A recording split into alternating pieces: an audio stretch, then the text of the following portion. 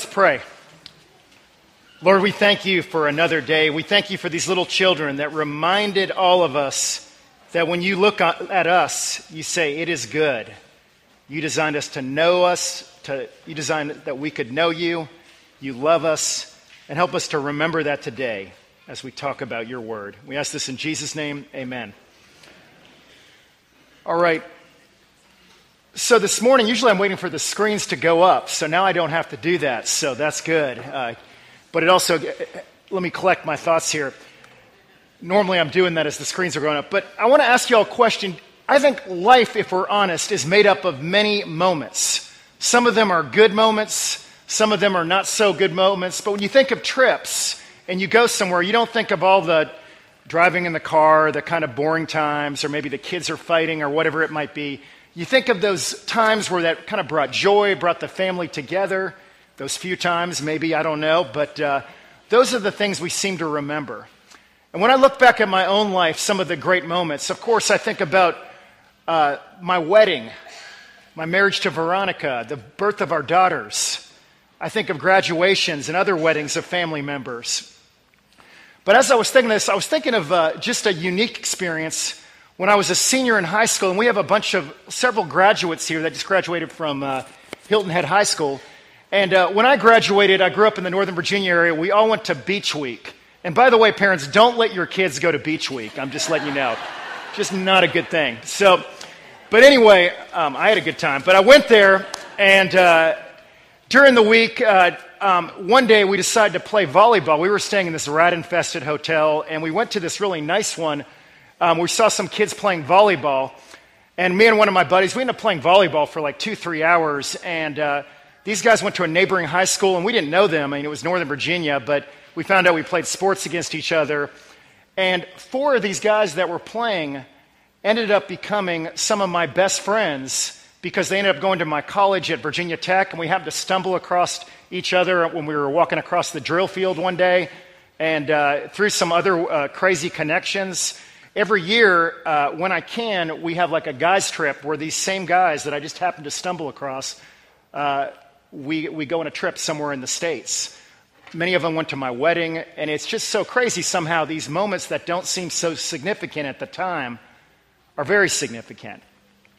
All of us have had these big experiences in life, whether it's a wedding, a job, a promotion, graduating from high school, graduating from preschool, as my daughter just did. Whatever it might be, we have these moments that we remember.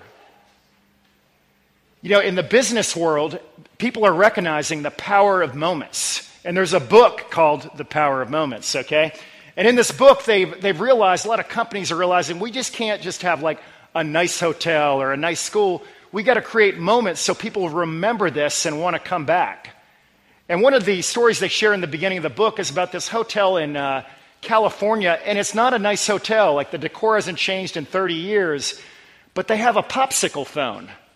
And when you call on the popsicle phone, they ask you what type of popsicle you want, and someone comes out dressed in a tuxedo with a silver platter and has popsicles unlimited for your kids.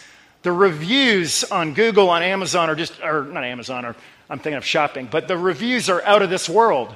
People remember the popsicle phone. They don't remember the dated hotel room. And they have other things they do that helps to create these lasting moments. You know, in the church this week, we had some lasting moments with the VBS. And if you haven't seen the decorations and all that we did, you need to take a walk after the service through the hall. The idea was that we could not only create lasting moments, but these kids would understand about God's salvation plan for their life, how God loves them. God wants them to know this. We had one kid who shared with his parents one evening, do you know that God loves me even when I do bad things? Now, I don't know if the kid was using this so he could keep doing bad things, but hey, he remembered what we were talking about in VBS. Our high school students that we're going to pray for here after the sermon are going to Dominican Republic, and later we have a group going to Honduras. And they're going to create some lasting moments too, as they share God's love with people from a different country, a different culture, as they build some houses for some people in need. See, these lasting moments are super important in life. But if we're honest, sometimes our moments aren't always so happy. Maybe we get that speeding ticket. Maybe our air conditioning breaks in the middle of the summer and we don't have $5,000 to buy a new one. Maybe we have a car accident, a divorce, a death that we weren't expecting in our family. Something comes and kind of takes us off the path and shakes us up a little bit. What do we do with these kind of events, these kind of moments? Well, today I'm going to talk to you about a moment that happened 2,000 years ago. And the great thing about this moment was this moment is a moment that can last in your life. It can not only help you celebrate the good times, but can help you when you get these hard, difficult times in life to know that there's hope. Know that there's a purpose and even a plan in them. Well, let me set the scene about this moment. You see, 2,000 years ago, around 2,000 years ago, Jesus' disciples, Jesus was crucified under a cross. They were all freaking out. Now what do we do? This was a bad moment. They decided to go tend his grave, and when they went there, they found the gigantic stone boulder. It was not in front of the hole anymore. They went in and found the tomb was empty. They're like, what is going on? And Mary Magdalene was outside and met the risen Jesus. The disciples probably thought she was half crazy, hallucinating. So they went in the upper room where they had locked doors because they were hiding, because they were scared for their lives. And all of a sudden, Jesus appears to them. And the first thing he says to them is, peace be with you. And I think he said that because he was supposed to be dead. And he said, peace be with you. I'm sure when he said that, they were like shaking like crazy. He said it twice during that time. Then he appeared to Thomas, who was the doubting Thomas, like any of us would have been, who hadn't seen the risen Jesus. Appeared to the disciples numerous times. And then the last time, he appeared to 120 believers. And they were believers because they had seen the risen Christ. And he tells them about a great moment that's about to happen to all of them. He says, but you will receive power when the Holy Spirit comes on you, and you will be my witnesses in Jerusalem and all Judea and Samaria and to the ends of the earth. Notice he didn't say to them, okay, here's a 5-point strategy for growing the church. We need to have a marketing guy. We need to have somebody to go out into the field and see what people want. No, he just said, you need to just wait, and you're going to be filled with the Holy Spirit. And this is going to be an incredible moment. So that's exactly what happened. They were all together in one place. They were filled with the Holy Spirit. They didn't even know what that meant. And all of a sudden, they all start speaking other languages. And the significance was this was Jerusalem. This was like the cultural hub. It was the place where trade and merchants went. It's a place where all the Jews from all the known world would gather for religious meetings, conferences, if you want to say it that way.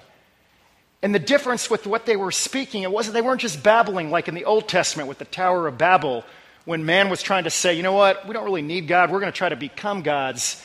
And then God ended up ruining their plans, and they ended up getting dispersed all over the world. Well, in this account, this real account of what happened, the people started saying, hey, wait, they're speaking my language. They're speaking my language. Everybody started hearing their languages speaking. It was a miracle. And after this, Peter, who was part of this, and was like, whoa, this is crazy, ends up preaching the first sermon. And he tells people how they'd all seen the risen Christ. He tells people about what Jesus had done for them on the cross. And then people said, well, what do we do? What do we need to do to be saved, to experience this? And he said, believe in the name of the Lord Jesus Christ, and you'll receive forgiveness of sins. And 3,000 people, this was a big place, all right, Jerusalem, came to faith. And all of a sudden, the 120, we started with the 12 to the 120 till 3,000. To this day, millions and millions of people have trusted Christ and decided to follow him with their whole lives. In the church, we have this red here. This isn't just because it's a pretty color. Red means the fire of the Holy Spirit, the joy of the Holy Spirit to celebrate this event. In Eastern churches in the eastern part of the world, they were green to talk about the life that the Holy Spirit brings to people, even when people are facing struggles. See, this event is known as the Pentecost. And I want to talk about three things briefly that the Pentecost not only brought to the disciples, but it can bring to your life and my life. So we can experience this life and joy even when we go through hardships and we have those moments that aren't so great. The first thing is it brought them together. Notice after Jesus' death, they were all kind of hiding. They were skittish. They were in this upper room. And all of a sudden, when the 120 or probably more at that point were gathered there, waiting for the Holy Spirit, they were right in the wide open. They're like, we're not scared anymore. Our friend died and he came back to life. This eternal life thing is real. So they were gathered together in one place. And when it happened, people heard all these languages. Some people said they had too much to drink. They were drunk. But when Peter started his sermon, it's like, we're not drunk. It's only 9 a.m. I guess it wasn't common to start your day off with several drinks, with mimosas or anything like that. But that's when Peter delivered the sermon. He said, no, this is real. After the sermon, the disciples, it says, and all the believers, it says they devoted themselves to the apostles' teaching and to fellowship and the breaking of bread and prayer. Everyone was filled with awe and many wonders and signs were performed. And listen to this, all the believers were together and had everything in common. They sold their property and possessions and gave to everyone who was in need. It says, and the Lord added to their number daily those who were being saved. See, this event gathered people. It gathered them so they were no longer just kind of operating on their own or hiding up in rooms. And they didn't just stay there in this kind of fake utopia where people had fake smiles on their face like this, It was a real deal. They were sharing life together.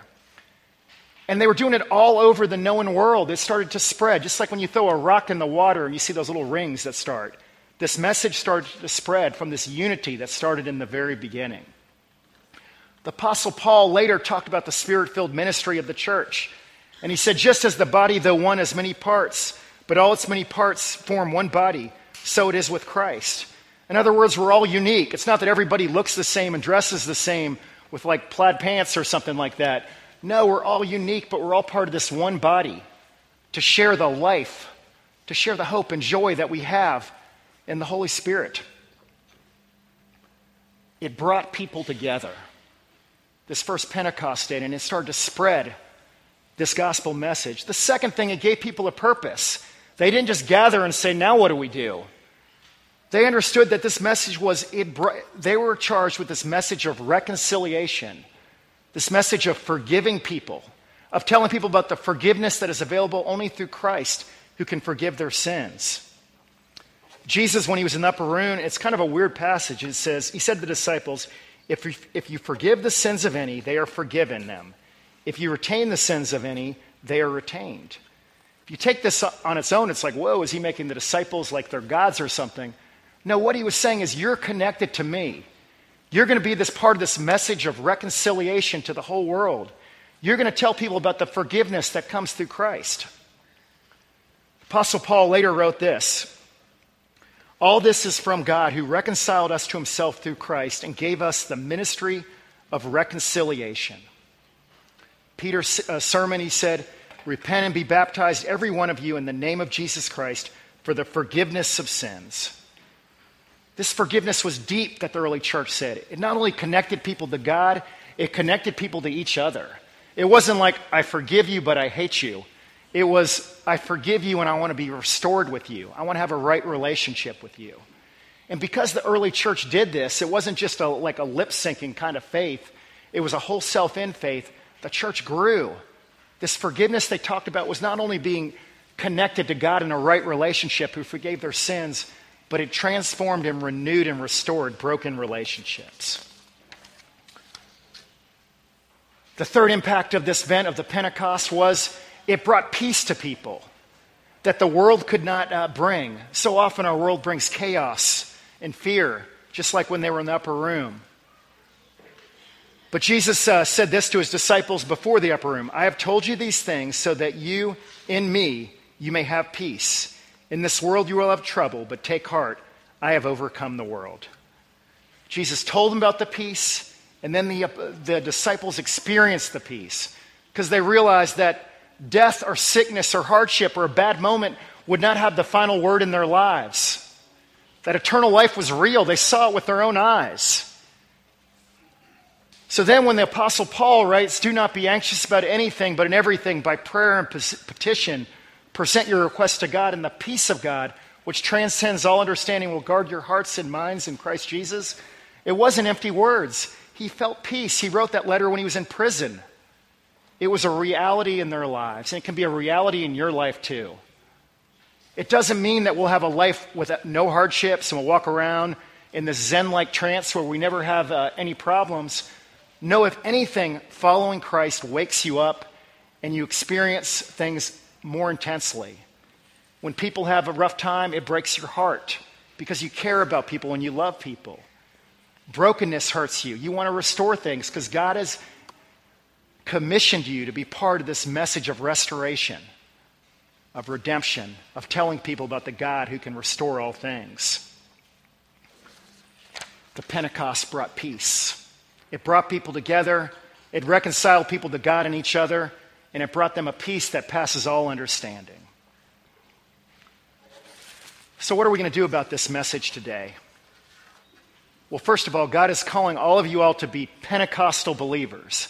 That doesn't mean you have to jump up and down and clap your hands and wave your hands. I mean, if you want to, you can. There's a lot to celebrate. But God is calling us to be Pentecostal Christians in that, A, that we come together as believers, as a body. B, just like the Pentecost, we want to share this message of forgiveness with others. And C, that we too can experience peace and bring peace to a world that needs it so much. A lot of times when we hear this, like, that sounds good, Steve, you're just speaking a bunch of religious words, but I'm just going to try to do life on my own. I'm a good person. Well, the gospel tells us on our own, we're not good. We'll never be good enough. We need Christ. We need a Savior. We need somebody who will walk with us through life. God is with us, Emmanuel, so that we can live life through the ups and downs. Perhaps you say, well, maybe when I'm older I'll do it, especially for you younger people here. For your older people, I mean, we don't know how much time we have, right? But even with that, it reminded me of a story. There was a tourist who approached this old man in this famous old city, and he said, excuse me, to the old man, were there any famous men or women that were born in this city? The old man thought for a second. He said, no, there was only great babies that were born in the city. So in other words, all of us are work in progress. Therefore, if anyone is in Christ, he is a new creation. It's like a new birth. He never leaves us in one place. We're growing, and we're growing in our understanding of this. When we find out we're flawed, we have difficult loving the annoying person next to us, we rely more on Christ and realize that we're annoying too, and we need God's help not only to love others, but to love ourselves. So yes, this message is for everyone. Everyone here is called to be a Pentecost Christian every day. Finally, for us as a church, yes, the Pentecost was considered the birthday of the church, the beginning of the church. But we're called to create these moments where people can experience this, not just on Sunday morning when we're up here talking. That's why we did the VBS. That's why we have like the Dominican trip and the Honduras trip. We have people going to the prisons. We have people going to the hospitals here. Someone asked me one time, well, why are you going to the Dominican when people next door need help? Or why are you going to Honduras? Well, because Jesus told us to. I'm just obeying him. He said to love your neighbor as yourself. He said in the Great Commission to go into the whole world and share the gospel. So we're just doing what he said. That's why we go to these places. Yeah, we learn a lot and our vision of the world becomes bigger. But we're called to do this with everybody. And it does create amazing moments for these kids to connect with God on a deeper level. Just like VBS does. Just like Alpha, some of you are part of it. The Discovery class, some of the things we do here and some of the other things that are going on in the island. So yeah, as a church, we're called to create these moments. In VBS, to conclude my sermon, they're going to come up in a few minutes to do a final song because I figured that was better than any conclusion I can do. But they learned a few things this week. They learned that God made them. They learned that God desires to be with them. They learned that on their own, they can't do it. They need a Savior. They learned that God is with them. Always, even when they're bad. And they also learned that they get to participate in what God is doing in the world. And here, in Dominican Republic, in Africa, in Asia, Australia, all over the place, to share this love with other people, to share the hope they have in the gospel. See, we're all called to be Pentecost kind of Christians. So to end, I thought I would get the children to come on up and sing a song that says, I have decided to follow Jesus. And it'll be a reminder to all of us that we too are called to do that every day.